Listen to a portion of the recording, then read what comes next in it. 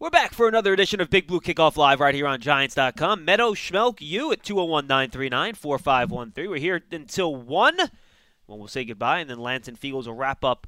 Have 2 consecutive days to wrap up our week on Thursday and Friday. A couple guests coming your way. Rick Stroud in a couple of minutes covers the Bucs for the Tampa Bay Times. We'll have him as we continue our team matchup series throughout the year. Only a couple teams left, the Titans and the Indianapolis Colts. We'll knock those off Thursday or Friday, and then we roll towards training camp.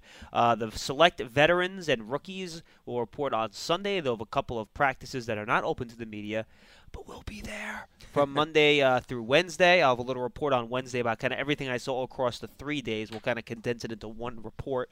And then the veterans show up on Wednesday after a conditioning test, and we have everything starting on Thursday. Then to close out today's show, we'll be joined by Tim Lester, an interview Lance and I recorded yesterday. He was Sam Beal's head coach at the University of Western Michigan. So a lot coming your way today. And in between those two guests, we'll try to squeeze in a couple calls at 201-939-4513 or on Twitter at #GiantsChat if you would rather participate that way. And Lance, we opened up Monday's show talking about the franchise tag. We didn't really have a chance to discuss it after the deadline passed, but none of those 4 players did, in fact, sign a long-term deal. They'll all play under their tag this season. Yeah, and we discussed this on Monday with respect to Le'Veon Bell. Probably of all those 4 players, at least the urgency factor there for the Steelers to try to lock him up. And according to Ian Rappaport of the NFL Network, they had offered him a deal which was in the ballpark of 5 years, 70. He decided he did not want to take that.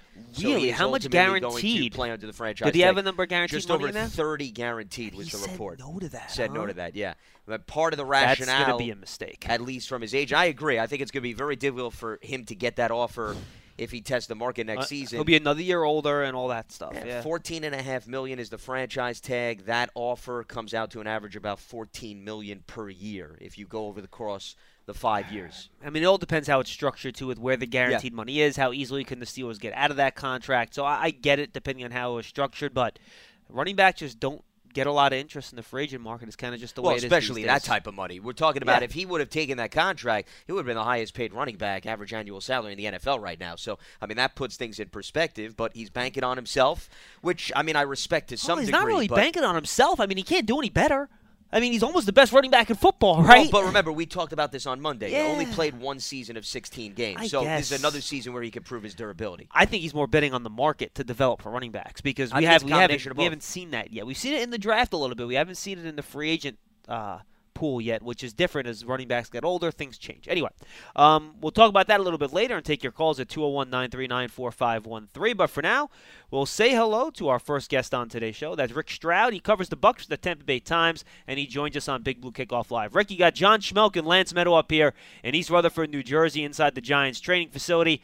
Thanks for joining us. How are you today?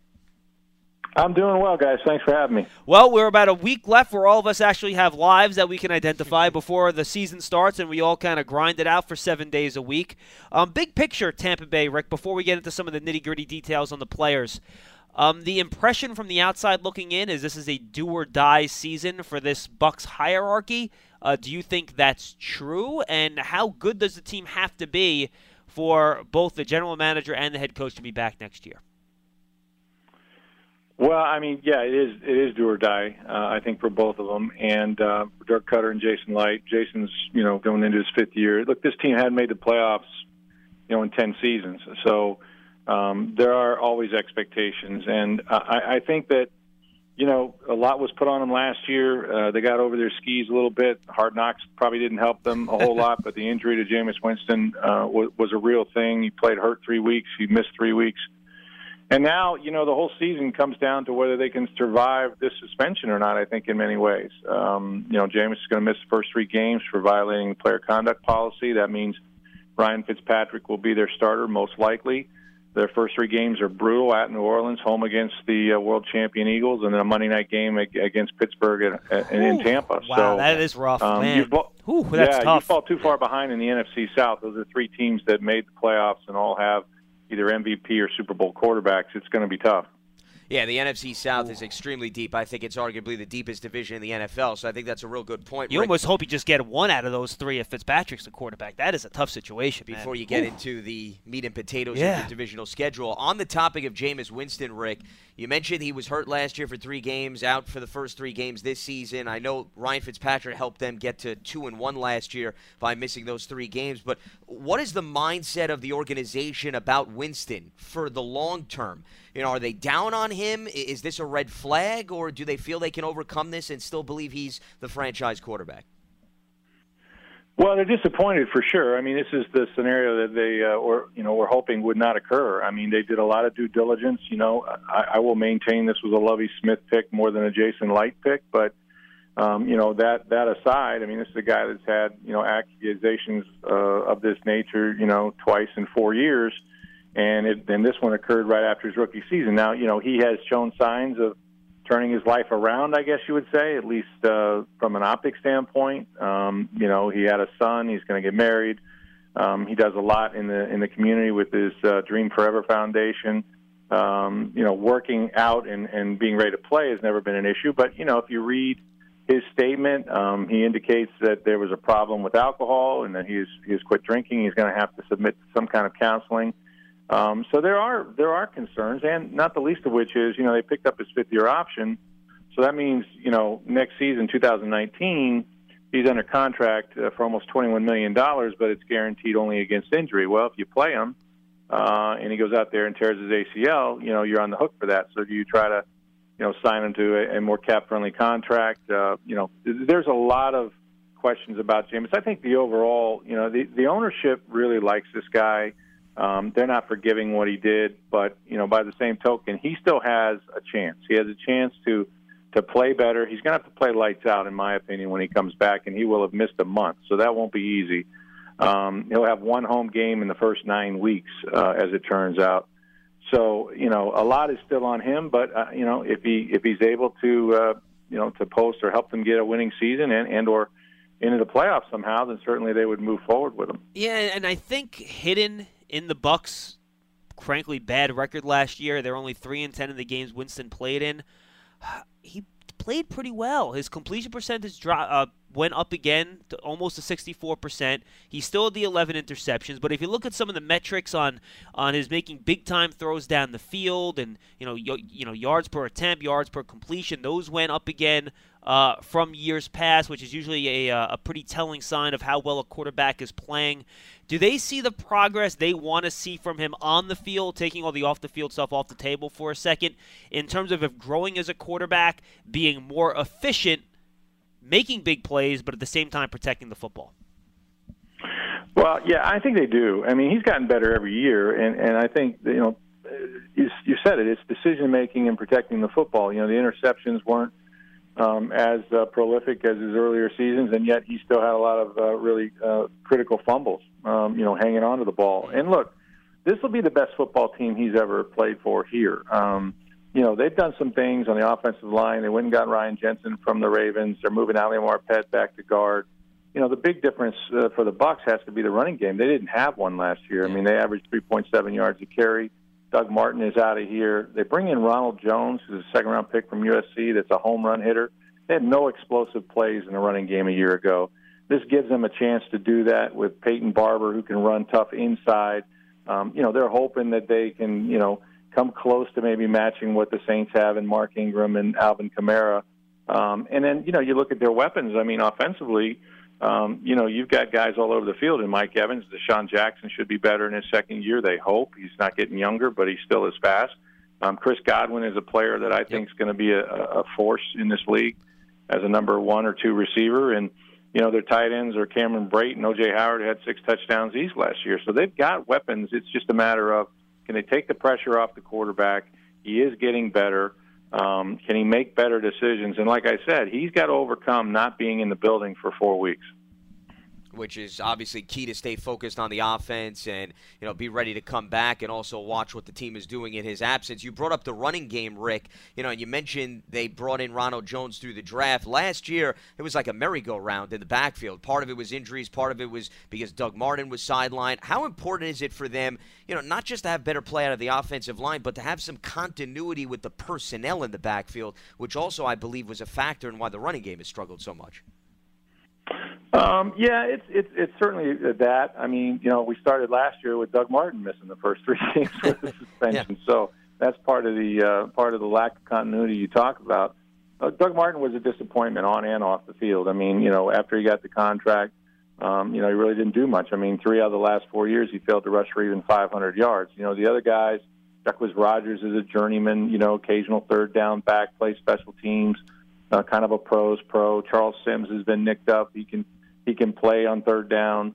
It takes a village down here, it seems, to run the football. But I think, offensive line has been an issue too. They just weren't very physical a year ago, and that's why they went and got guys like Ryan Jensen, who plays beyond the echo of the whistle, and they drafted a kid named Alex Kappa, from Humboldt State, who is a big physical, aggressive player as well.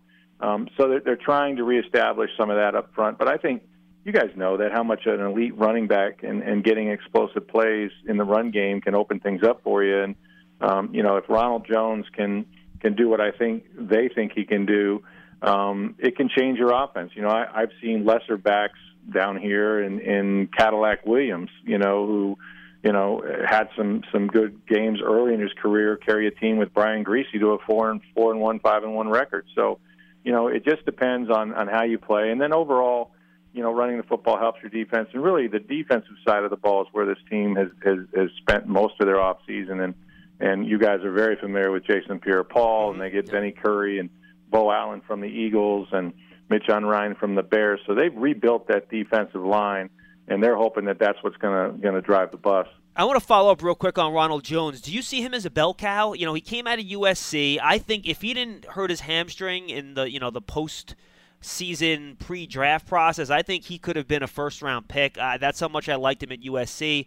He doesn't weigh a lot. He's not a heavy back, but he carried the load at USC. Do you see him as a guy that's going to get 20 carries a game, or is he going to be somebody that they maybe only give 60% of the workload to? How do you think that's going to work? I think some of that will be on him, whether he can play third down. I mean, in this league, that's the biggest transition for running backs is pass protection, and you don't want him to miss on that. If he can stay on the field, I think he will be their primary back. Initially, they may have more of a distribution of carries, but look, you don't take a guy like that if you don't think he can handle the load, and he runs.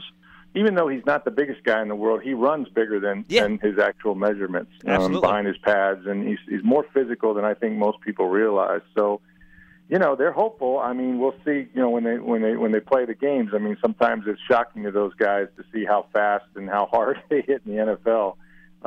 But they have high hopes for Ronald Jones, and I know Dirk Cutter wants to run the ball and get back to being balanced. That's what you have to do. I have one more question, Rick, on the offense before we switch gears a little bit. The Giants, and it's been more than in New York, so much has been made about Eric Flowers at left tackle and how much he's struggled. And I feel like it's not identical, but I think it's a little similar how Donovan Smith was kind of foisted into that left tackle spot maybe a little bit before he was ready, and I think he's had some bumps in the road along the way. How has he progressed since his rookie year, and how confident are the Bucs in him protecting Winston's and Fitzpatrick's in the first 3 games blindside this year? Well, they're way more confident than the fans are, I can tell you that. Donovan, for whatever reason, has gotten a lot of grief, and the advent of Pro Football Focus points out every pressure you give up. Yep. So, that's part of it too. But when you talk to George Warhop, their offensive line coach, and maybe it's his guy, and that's why he says it, but he thinks this guy is going to be one of the better left tackles in the NFL. Now, he's got to prove it. He's going into his 4th year. I think they're going to, this will tell too if they sign him to an extension, which I think is probably in the cards. Some people think he should play another position. All I know is that he shows up and plays every snap. And that's hard to do against the elite pass rusher every single Sunday of an NFL career. And he has gotten better. He's still not a top 10 left tackle necessarily. But they have a ton of confidence in him to the extent that they haven't drafted anybody really to come in here and play tackle. So I think he'll get better, and I know they like the fact that he's there every Sunday. We're talking with Rick Stroud, who covers the Bucs for the Tampa Bay Times. I know John alluded to us switching to defense. I'm actually going to throw one more offensive question your way, Rick, related to the offensive line, the tight end position, which you brought up. And Cameron Brate and O.J. Howard, I thought, and you touched on this, really provided a nice 1-2 punch for Jameis Winston last season. Howard, to me, is still intriguing because if you look at his numbers from last year, Rick, not a huge sample size, 26 receptions on, 39 targets, but as you mentioned, he had 6 touchdowns.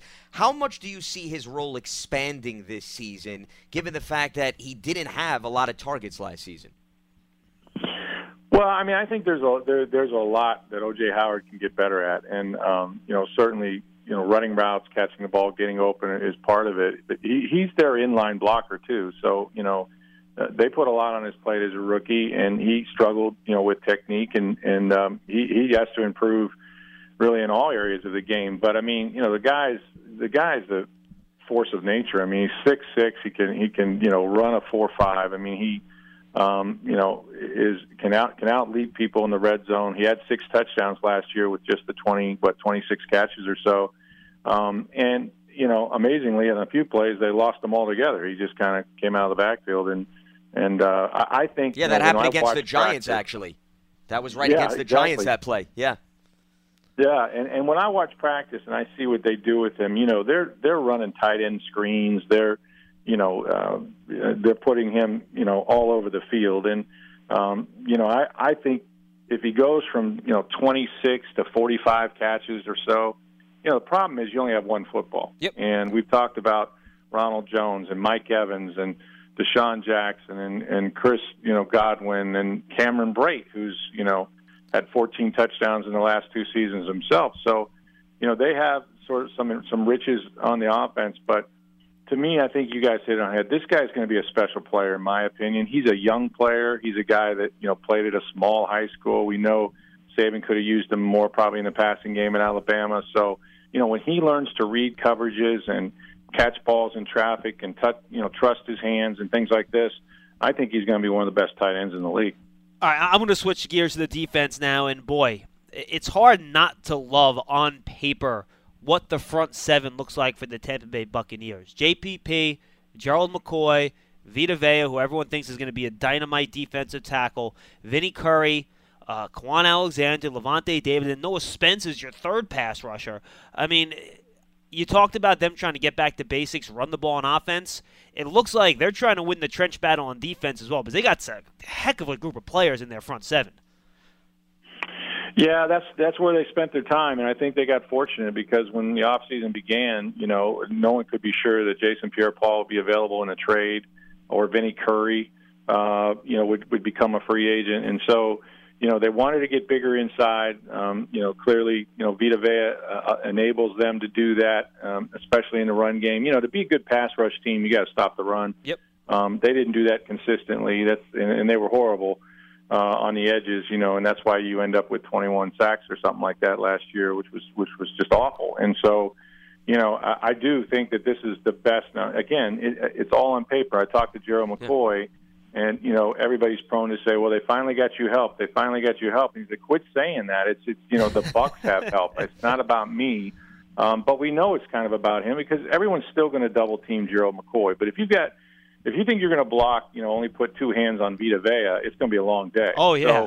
So, this guy is enormous and he's quick. And so they have the ability to rotate much like the Eagles did. They've got 2 Eagles players that played in that system, and we're used to coming off the bench in different schemes with Bo Allen and Vinny Curry. Noah Spence, if his shoulder is right finally after 2 surgeries, can be used probably the way he needs to be, which is a designated pass rusher.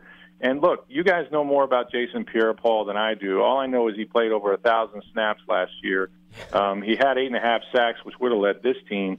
And he's back in Tampa where he went to USF. He seems motivated. He'll have to get himself in really good shape. He knows what it takes to play in this heat. But if you can have a legitimate edge rusher to go with Gerald McCoy, you got a chance. And Rick, just real quick on JPP, one of his strengths, and frankly, I think he's a better run stopper than he's ever been a pass rusher. His sacks, and I'm not sure if it'll be the case with the Bucs, have always kind of come in bunches. Like he'll have a couple games with 2 or 3 sacks, but then he'll maybe go 6 or 7 weeks where you don't really see a lot from him on the edge. But he was, even with the hand, he was a pretty darn consistent edge setter. And if they're really trying to stop the run up there with their defensive ends, he'll be a real big help with that.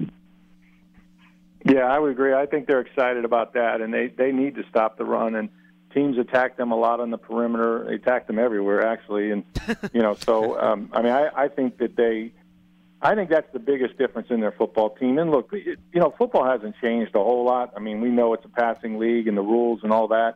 But you still have to control the line of scrimmage on both sides of the ball. And it was embarrassing last year for them. And I think Mike Smith had seen enough. And so they've gone all in, and we'll see if it pays off. Well, as you mentioned, a lot of changes in the front seven. The secondary, for the most part, though, Rick, seems to be returning from last season. Brent Grimes, I hate to use the cliche, Rick, but like a fine wine, he seems to be getting better with age every time I watch him produce. A different team when he's on the field versus when he's missing time. How much more gas does he have in the tank? And, how much younger do they potentially need to get in the secondary, which it seems they did through the draft a little bit? Yeah, Grimes is a guy they really wanted back, and they signed him to a one-year deal, and he is a guy that plays much younger than what's he going to be, 35. He has unbelievable athletic ability. If you've ever seen this guy jump or play basketball, it's crazy. When he's on the field, they're a different defense in terms of the way teams can attack him. Now, he did miss 3 games last year, I believe, and if you've been around the league, you know that players rarely get healthier and more athletic as they get older. So, that's always a concern. Where they need to get better, Vernon Hargraves needs to be better. He was a first-round pick that's had 1 career interception so far. He got injured, had a hamstring issue all last year. He's going to get a chance to start outside.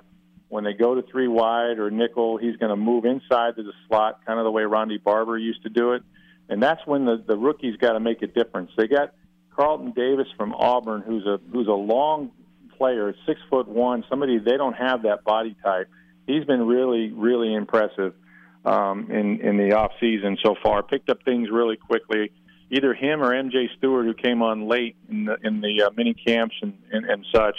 Another rookie will battle it out and see who can be that third corner. And then if they're a little light, it's probably at safety. They really love Justin Evans and what he did as a rookie at A&M last year. He's got tremendous range, sideline to sideline. He really covered the field. But the other safety position is still, we're looking at Chris Conte and Keith Taney, who's a journeyman, and, they drafted a kid. So, it's not a complete secondary, but, the guys up front can make their jobs a hell of a lot easier than it was last year. Rick, it's funny. When the Giants drafted Eli Apple, there was a large segment of Giant fans that were really upset they didn't take Vernon Hargraves because, for the most part, during that draft process, I'm serious, during that draft process, he was generally rated ahead of Apple. Now, he's a smaller guy. Apple's to the longer corner. But I really think for both these guys, ironically enough, this year, I'm not going to say make or break, but it's going to go a long way to determining what direction both these guys' careers are heading in. They need to play better in year number 3. Yeah, and this.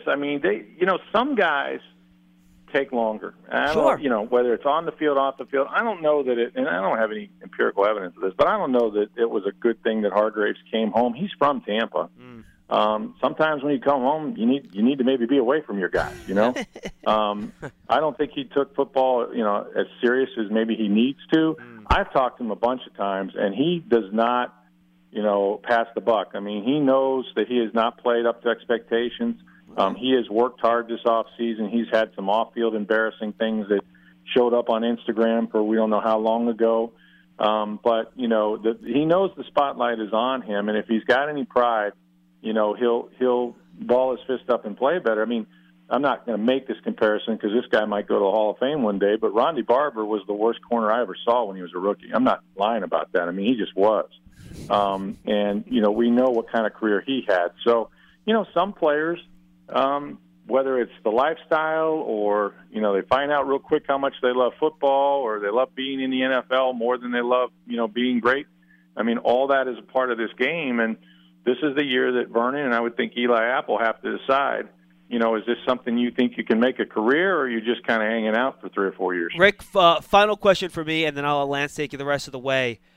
Boy, I'm sure you have the number because it's been etched into your brain and your soul, but how many games has place kicking cost the Tampa Bay Buccaneers over the last 2 or 3 years, and do they finally have it figured out? I don't have that number off the top of my head. It's too many. I stopped counting probably about 3 seasons ago. You know, and it's funny because it's almost like you can go this far back. It's the curse of Matt Bryant, to be honest with you. I mean, you know, they let him go 1 year, and you know, for Nugent, and it went south. And Matt Bryant's like 100 years old and still making field goals for Atlanta. Yep. So you kind of chase the kicker thing, and that's where some organizations are. You know, it's like the police. You don't think about it till you need one, but you know, it's been a curse, and you know, they tried drafting Roberto Aguayo, and that was an unmitigated disaster. And you know, they brought in Nick Folk, and he caught the disease as well. And they went back to Patrick Murray, who did okay, but he's not a big, strong leg guy. And so, you know, now it's going to be Catanzaro, who, you know, has shown great ability, you know, wherever he's been with Philly and the Cardinals. Now, you know, he's got to do it in the elements down here. You know, there's no snow, but it can get pretty windy and rainy and all kinds of things. And he's got to stay away from whatever it is that they have in that special teams meeting room that's making these guys miss field goals. But, you know, it's a problem. I mean, these games are too close. They come down to one score, extra points, and, you know, so they hope they have it figured out, but we won't know. You could just hear the natural skepticism just bleeding out of Mike's eyes as he's like, I just don't want to have to watch this again. It's so bad that, I mean, how many guys sit at practice and chart field goals? I mean, we do that. I mean, that's how bad this has become. It's like, you know, hey, they're kicking now. Let's see how many they miss. You know, it's just gotten to that level. Yeah. Well, it's funny because I remember the Giants-Bucks game. We were talking about the O.J. Howard play, Rick, and Nick Folk had a very rough game, and then he wins it at the end, but that was one where you weren't even confident it was going to go through the upright because it just made it. No. You know, and I'm looking at the schedule. 7 games the Bucks lost, Rick, last year by 6 points or less. Oh, so, wow. you know, you go back and you look at that. Listen, I'm sure you've watched the games much closer than we did. Not every game necessarily came down to kicking, but, you know, you're talking about maybe 4 games. You hit a field goal, maybe you go to overtime, maybe you win the game, maybe it comes out differently. Well, and that's it. I mean, they were 3-7 in the games that were decided by 1 score or less, and you know the Atlanta Falcons were 6-4 and made the playoffs. Yeah, I mean that's really the margin of error right there. You know, in those same 1-score games, and so it is a huge part of the game, and you're going to play close games in this league, and you have to have confidence in the guy, and it changes, you know, whether you go for it on 4th down or you got a chance to, you know, put 3 points up here or there early in the game. I mean, they all add up in the end, but I think about the Patriots game when the Bucks were firing in the end zone, you know, on the last play instead of kicking a field goal to win it because they missed 3 kicks in that game. I mean, you can go on, and you know, seasons have momentum, games have momentum, and I think when you lose some games, especially early, because of some missed field goals, it can really set you back. We're talking with Rick Stroud, who covers the Bucs for the Tampa Bay Times. Rick, before we let you go, just big picture perspective, and you mentioned how strong and deep the NFC South is. You know, John and I have had a lot of conversations. The NFC just looks like a gauntlet this year. You got 3 teams in your division that you cover that made the playoffs last year. What do you make of the South? Do you see anybody falling off, or do you think those 3 teams that got to the postseason are just going to be as strong as they were in 2017? Boy, it's tough to know who's going to be not good. You know, I think all those teams improved themselves, and you know, I mean, the Saints have had some tough early goes of it. You know, they lost their first 2 games last year.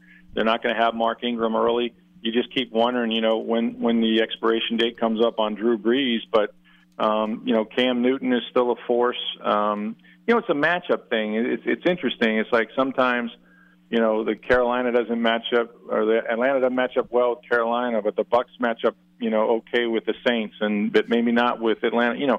So this is just the division they're in, and I don't see any drop off with those quarterbacks, though. I mean, nope.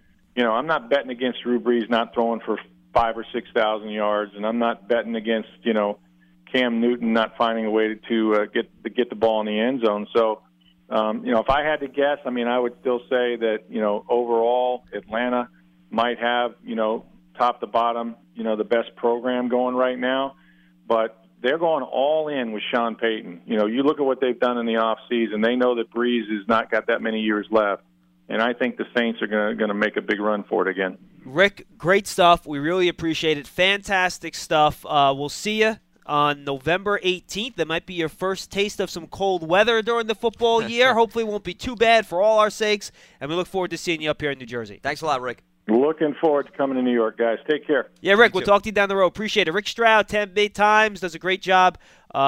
Really good information there out of the Bucs, and if they were just not in the NFC South, I'd feel really good about them, having a chance of making a playoff run. They're just in such a tough division. And now he rattled up those first 3 games. They're not going to have Jameis Winston. Good luck winning one of those games. Now, listen, compared to other teams, I'm not trying to get everybody excited. It's better to have Ryan Fitzpatrick than a lot of other backups. So it's not a terrible position to be in, but you're right. It's a tough schedule off the bat. And, as Rick mentioned, you dig yourself in a 1-2 hole, an 0-3 hole. Really doesn't matter how great you do the rest of the season. That could very well be the difference between missing and making the playoffs. So the margin for error is minute, non-existent for the Bucs in the early stages of the season, and I agree. I look at that division.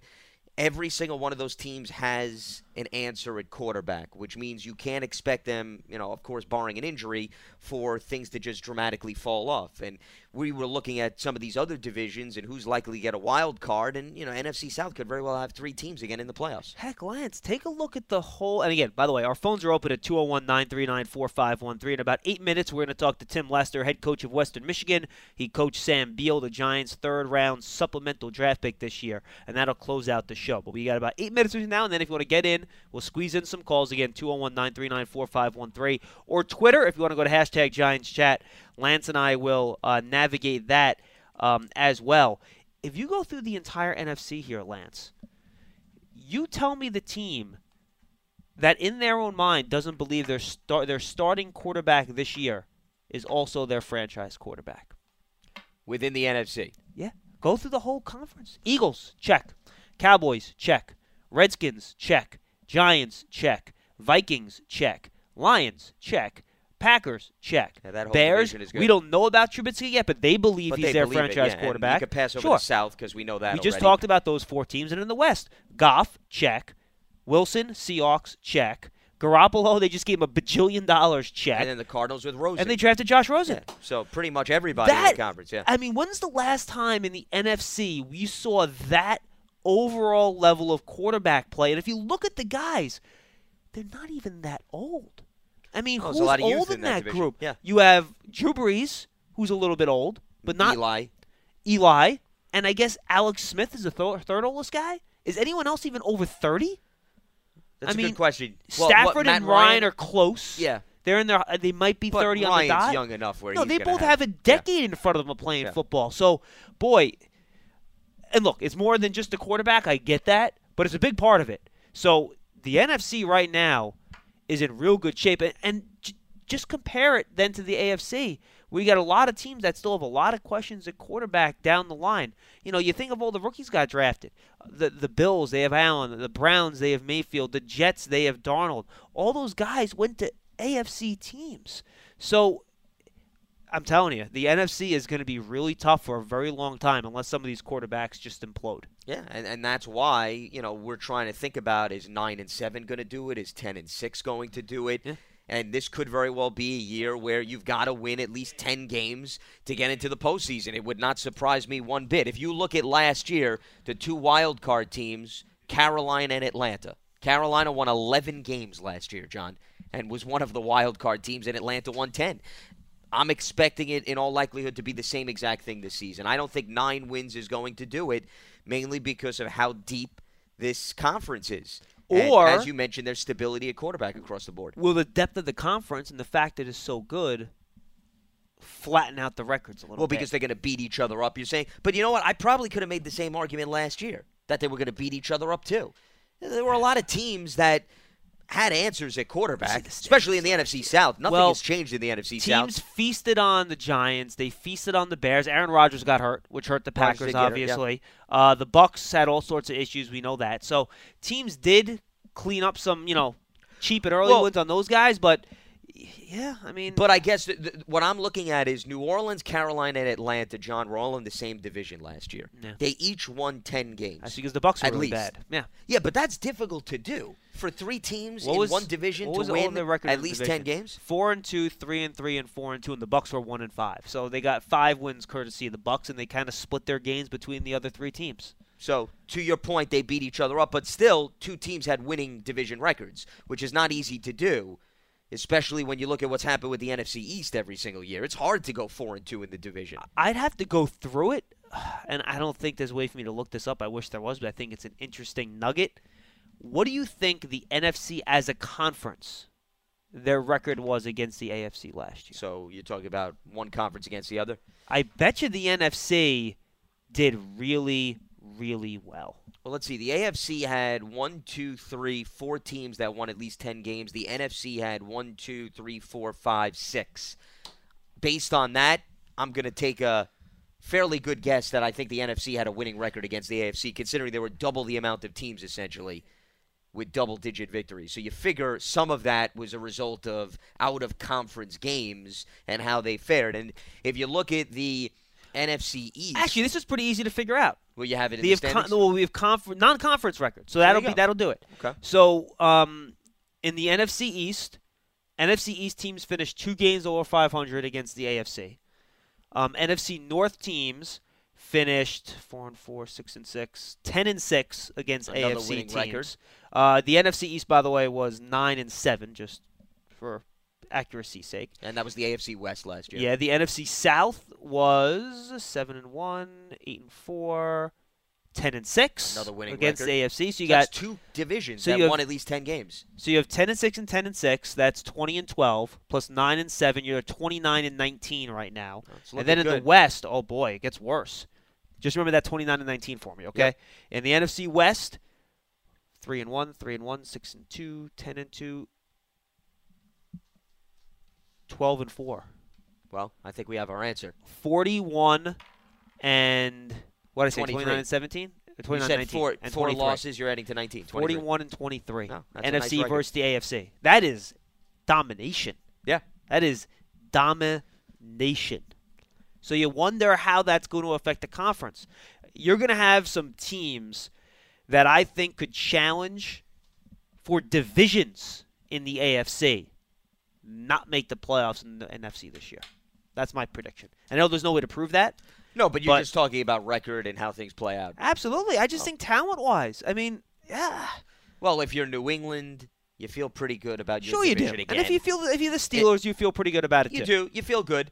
And if you're the AFC South, I think multiple teams feel good. Jacksonville, of course, is confident that it can pick up where it left off. But, Deshaun Watson's coming back. If you're Houston, that's encouraging. Andrew Luck's back. That's encouraging. And Marcus Mariota is still a young quarterback. Let me put it this way. I think all 3 of those teams should feel at least better than how they finished last year. If you took any of those AFC South teams, and I'll let you put them in any NFC division, would you consider them the favorite to win that division?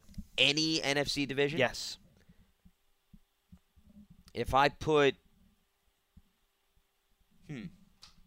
that'd be tough. I'm not saying the Jaguars don't have a shot, but would I make them the favorite?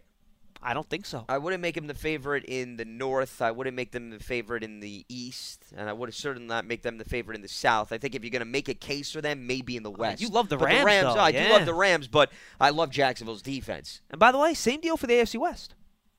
I'll let you take any AFC West team.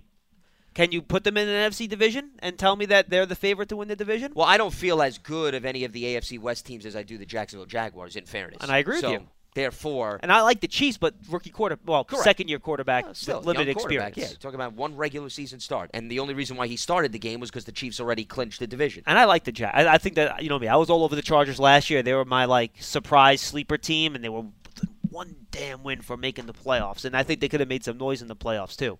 But I think the Chargers are going to be they have a very talented team. If Phillip Rivers can stay healthy and continue playing at a high level, I think they'll be pretty darn good, though. That Hunter Henry injury is going to hurt them. It is, and we'll see what they choose to do at tight end, whether or not they go after Antonio Gates and try to bring him back. There's some speculation, or they just try to develop one of their young guys. I do obviously like Melvin Gordon. I think their defense is a bit underrated. I don't think their defense gets enough respect. Well, their pass rushes might have the best in the league. But that's the problem. The problem is everybody looks at Ingram and Joey Bosa, and then after that, they don't necessarily talk about the rest of the defense. Secondary actually was very impressive last year, if you look at their numbers. So I agree with you. The Chargers, I probably would make a case that the Chargers should be the favorite, despite Kansas City. They are for me. Coming back in terms of winning the division. And Phillip Rivers is still a veteran quarterback. And here's the other thing that people forget about the Chargers, John, and I know you briefly touched on this in terms of them just missing out on the playoffs. They started off dreadful. Remember that game against the Giants? Both teams were 0-4? And then the Chargers finally won their first game of the season, and then all of a sudden L.A. got hot and was knocking on the door. And then, if memory serves me correct, they lost in Kansas City. A very rough game for Phillip Rivers, had a number of interceptions, and that did it for him. How many take a guess. I just did the math. How many AFC teams out of the 16 do you think had a positive point differential? Positive point differential. And then I'm going to ask you the same question for the NFC. Let's see. Out of the 16 teams? Yes. I'll go with 8. 6. 6. Okay. That's it. How many do you think in the NFC had a positive point differential? I'll go with 9. Yep, that's correct. Okay. That's 9. I would have been stunned if it was less than that because, like I said, 6 teams won at least 10 games. You would figure that they had a positive point differential, and it certainly reflected that. No question about it. All right, folks, thanks for joining us. We're not quite saying goodbye, but the live portion of the show is going to be over. Yesterday, Lance and I both had, we want to thank Rick Stroud, by the way, for joining us. Did a great job from the Tampa Bay Times. Yesterday, Lance and I had a chance to talk to Tim Lester. He was Sam Beals, the Giants' third-round pick in the supplemental draft, his head coach at the University of Western Michigan. Here's our interview with him. The Giants have a new addition to the roster as they took Sam Beal, cornerback out of Western Michigan, in the third round of the supplemental draft. And we are now joined on Big Blue Kickoff Live by a very special guest, a man who has worked very closely with Sam Beal throughout his junior year, and that is Western Michigan head coach Tim Lester. Tim, you got Lance Meadow, John Schmelk with you here on Big Blue Kickoff Live, Giants.com. Appreciate the time. How's everything? It's going great. I appreciate you guys having me on. Well, one of the reasons why we wanted you on the program, Coach, is because you know Sam Beal better than most. What are the Giants getting in a player like that who has 3 years of experience in college? The biggest thing I think you're going to find with Sam is as far as the cover guy goes, he's about as good as I've ever seen in the business. His speed, his hips. He's long. He's a 6-footer. He can run. He can change direction. When we put him in man coverage against the best receiver on the other team, that it was a lock.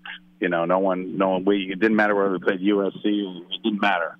He was a guy that athletically, with that length and speed, could cover anybody. Now, Coach, taking a look at the tape, and based on what you just said, we know you used him a lot in that press man, and that's where he's most comfortable. How much did you ask him to play off coverage, play some zone, or is that something, if he's asked to do that in the pros, he's going to have to adjust to it and maybe figure out a little bit along the way? Yeah, it's not something he's done a ton. Now, he did a good job of it. When you have a guy that covers 100%, no one ever catches a ball on him, and he gets into zone. And we misread 1 or 2 zones in practice, and it's like a shot to everybody because the guy just never made a mistake.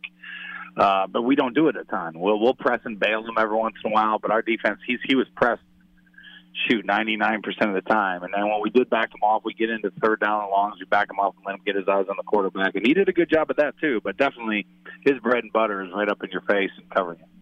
Coach, in addition to his coverage skills, obviously a big part of playing the cornerback position in the National Football League is being able to help with the run game and stopping the run. What jumps out to you about his ability to contribute to that facet of the game? A lot of that part, especially with secondary guys, is just the willingness to throw their head in there. And he has zero problem doing that. I mean, he is a tough kid. He is one of the, probably, if not the hardest worker on our team, one of them. I mean, he's a guy that can run for days, and you can push him, and he responds with a big smile on his face. I don't think I've ever seen him tired. But he has a willingness to stick his nose in there. When he had to come set an edge, he had zero issues doing it. Sometimes we went right and left, so he was to the field sometimes. But when he was in the boundary, he was way more aggressive than our other corner who went to the Cincinnati Bengals. He's way more of a hitter. I think he enjoys that part of it.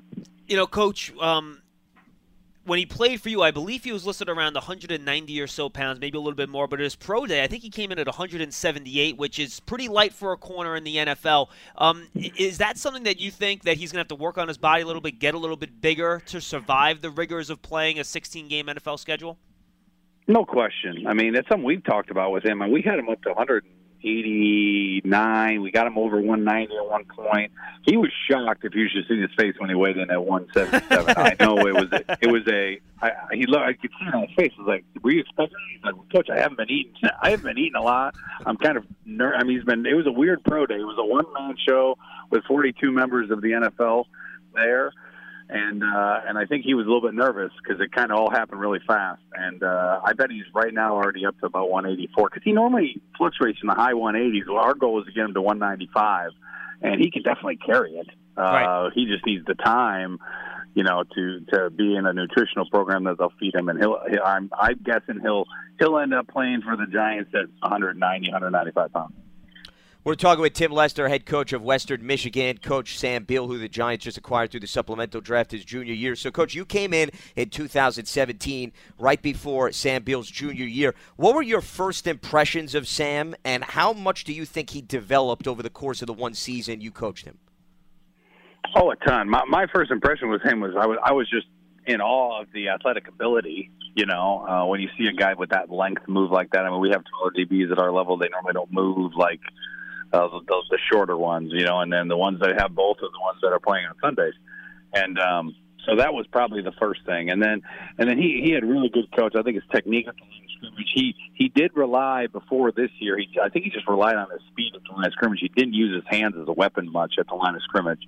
And I think that's where he made his biggest improvement where, I mean, yes, you're athletic enough to make all the moves and adjust to the receiver, but why not just beat him at the line of scrimmage and then your job's easy. And watching him, throwing his hands and punching at the line of scrimmage in the last, 12 months has been amazing to watch him where he's winning a lot before we even get into routes. Yeah, Coach, I know you only coached him this previous year, but when he came to Western Michigan, he was a converted wide receiver, and obviously he's made a lot of progress. Where do you think the arrow is still pointing up for him? Where is he still developing, and what's the next step he needs to take in that development? I think you hit him. I mean, it's pretty easy when you see him. He's got to get his weight up, because he has no problem hitting people. So getting his weight up would be number one. And then he just needs more repetition in his own world, And when he's in a team that day after day is having him play off and play some squat too and play some. I mean, he's good at playing third and running midpoints and playing press man because he's done it a ton. He's just going to need to develop and understand that there's more coverages in the NFL, and you're going to have to do a couple more things. And I think every rookie has to deal with that because there aren't many colleges that have this complex coverage schemes like they do on Sundays. So I think that's kind of the standard. He's got to adjust to that. And in college, the greatest thing is if they do have a coverage that you want a guy to be covered, they got a guy that can do that for sure because some colleges are afraid to do that. And we're just one of those ones that live them up at the line of scrimmage, and they get pretty good at that part. Coach, and it's funny. You figure converted wide receiver, he's going to have great ball skills, but the interception numbers were never there. Was that a product of a lack of ball skills, or rather the fact that he was in that press man so much with his back facing the quarterback, it's just much tougher for a guy in that scheme to make plays on the ball?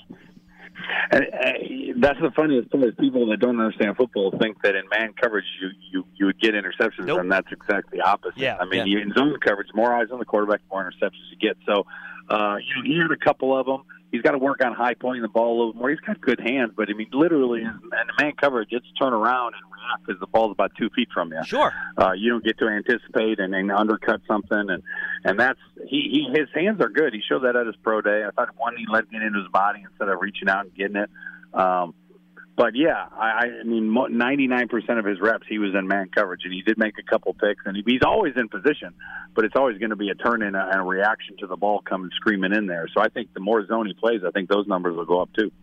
Coach, given his background and his versatility, especially given the fact that he's going to be a rookie, normally those players have to contribute on special teams. I'm curious, number one, how much did you utilize him on special teams, and how much do you think his skill set translates over to contributing in that department?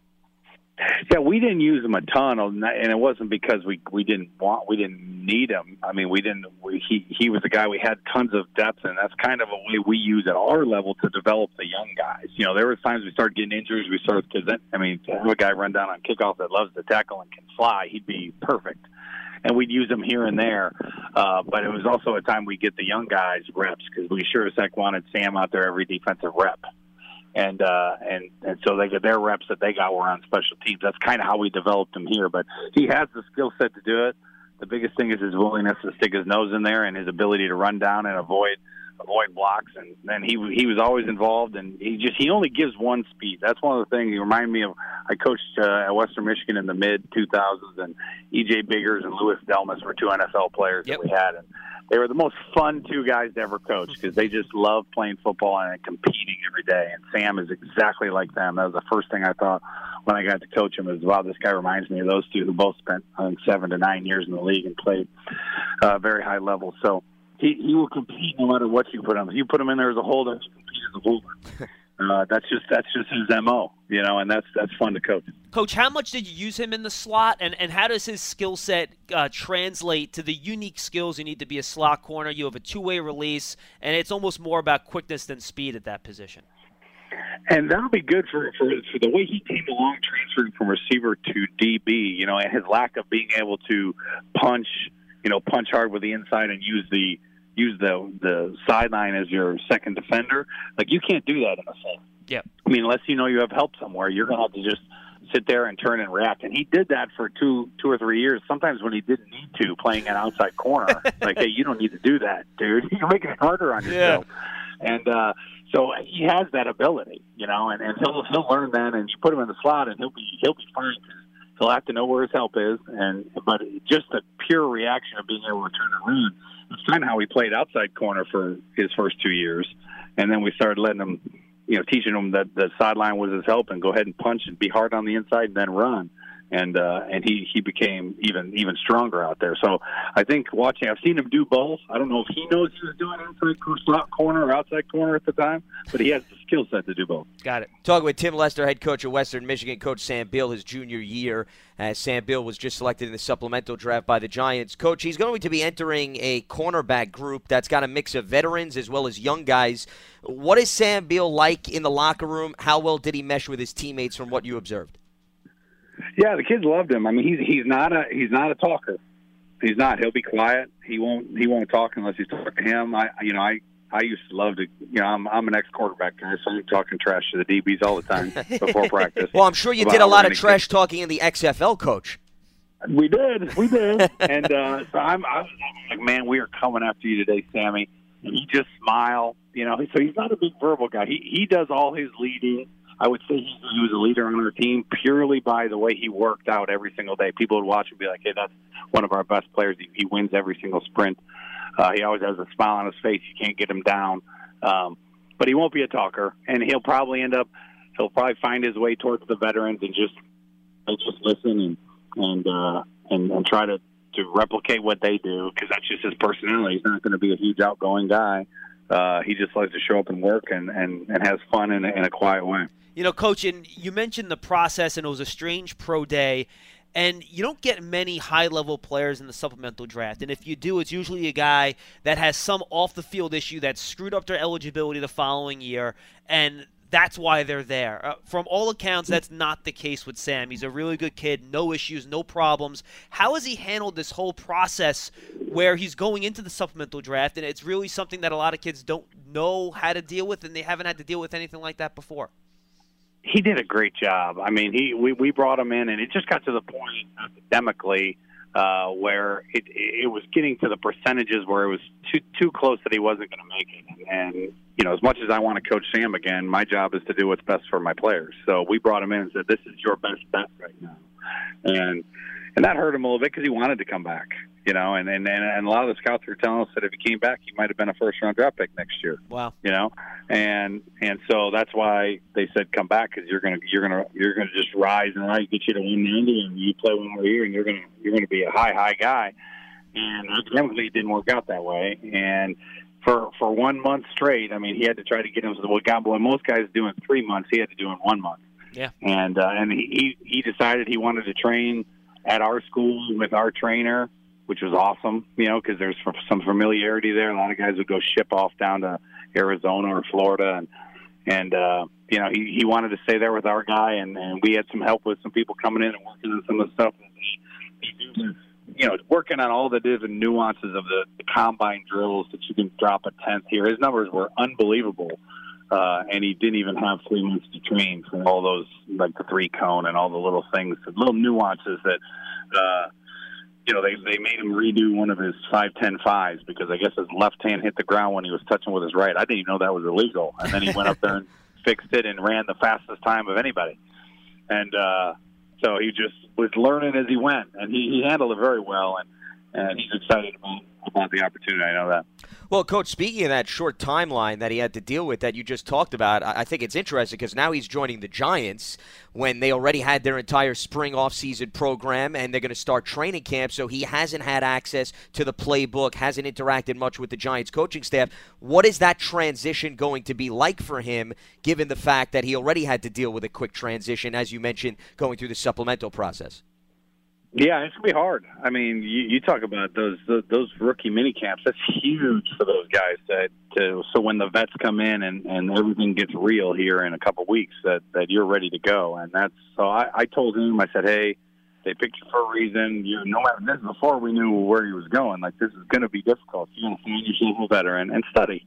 You know, and he loves football and he's going to study hard. And the good thing is he has the athletic ability to go along with it. Being a guy that tried to make the NFL, I had to be perfect because I wasn't the most talented. I couldn't just rely on my talent to get me through the first practice or first month. Everything had to be mentally on par because it wasn't going to be the physical. There's a lot of guys like that are just smart and they're always in the right place. And he has the athletic tools that as he gets smarter and as he gets more comfortable and as he gets around the veterans, I think you're just going to see his play just continue to spike up. Coach, final question from me, and I apologize, I'm kind of putting you on the spot, but a lot of times I feel like college coaches always have a good story or anecdote that kind of tells fans something about a player that you can't know from just watching him play football on the football field. Do you have any sort of personal experience with Sam in that regard that can maybe give the fans some insight as to the type of person that he is? Me and Sam, not really. I mean, I think of one story every time. It's not anything major that happened. It's just watching him. I brought him in, and we have a young receiving core here at Western Michigan, and we're not the toughest. And our goal this spring was to get tough. And so I told him, I put like a mission on him that I wanted him to get in everyone's face and try to get every single one of my wideouts to fight him. We needed. And Sam is the guy that he lives on that level, but he never loses his mind. He never got a personal foul, but he also plays like he's ready to fight everybody. You know, that's that fine line that all the great ones can play with. Sure. You know, and it would be so. I mean, he would just time and time again, teach my wideouts to just give back what he's given to him, you know. And then he would always turn around and look at me and smile and wink, and it was the funniest thing. And my guys are much tougher now. I mean, they'd get up and they'd shake hands at the end of every brawl that happens at the line of scrimmage during one-on-one. Oh, that's great. And Sam would just smile and wink at me every time, and he did a heck of a job. That's great, Coach. I love it. Well, if that's the case, I'm sure he's going to love to start a training camp here with the Giants Hello? when these guys are dying to hit each other. Hello, Odell Beckham Jr. Yeah, good luck with that. I want to see that first one, that's for sure. Yeah, us too. I think Giants fans can relate to that as well. He is the head coach of Western Michigan, Tim Lester. Coach, greatly appreciate the time and the insight. Thanks for joining us here on the program and providing some great stuff on Sam Beal.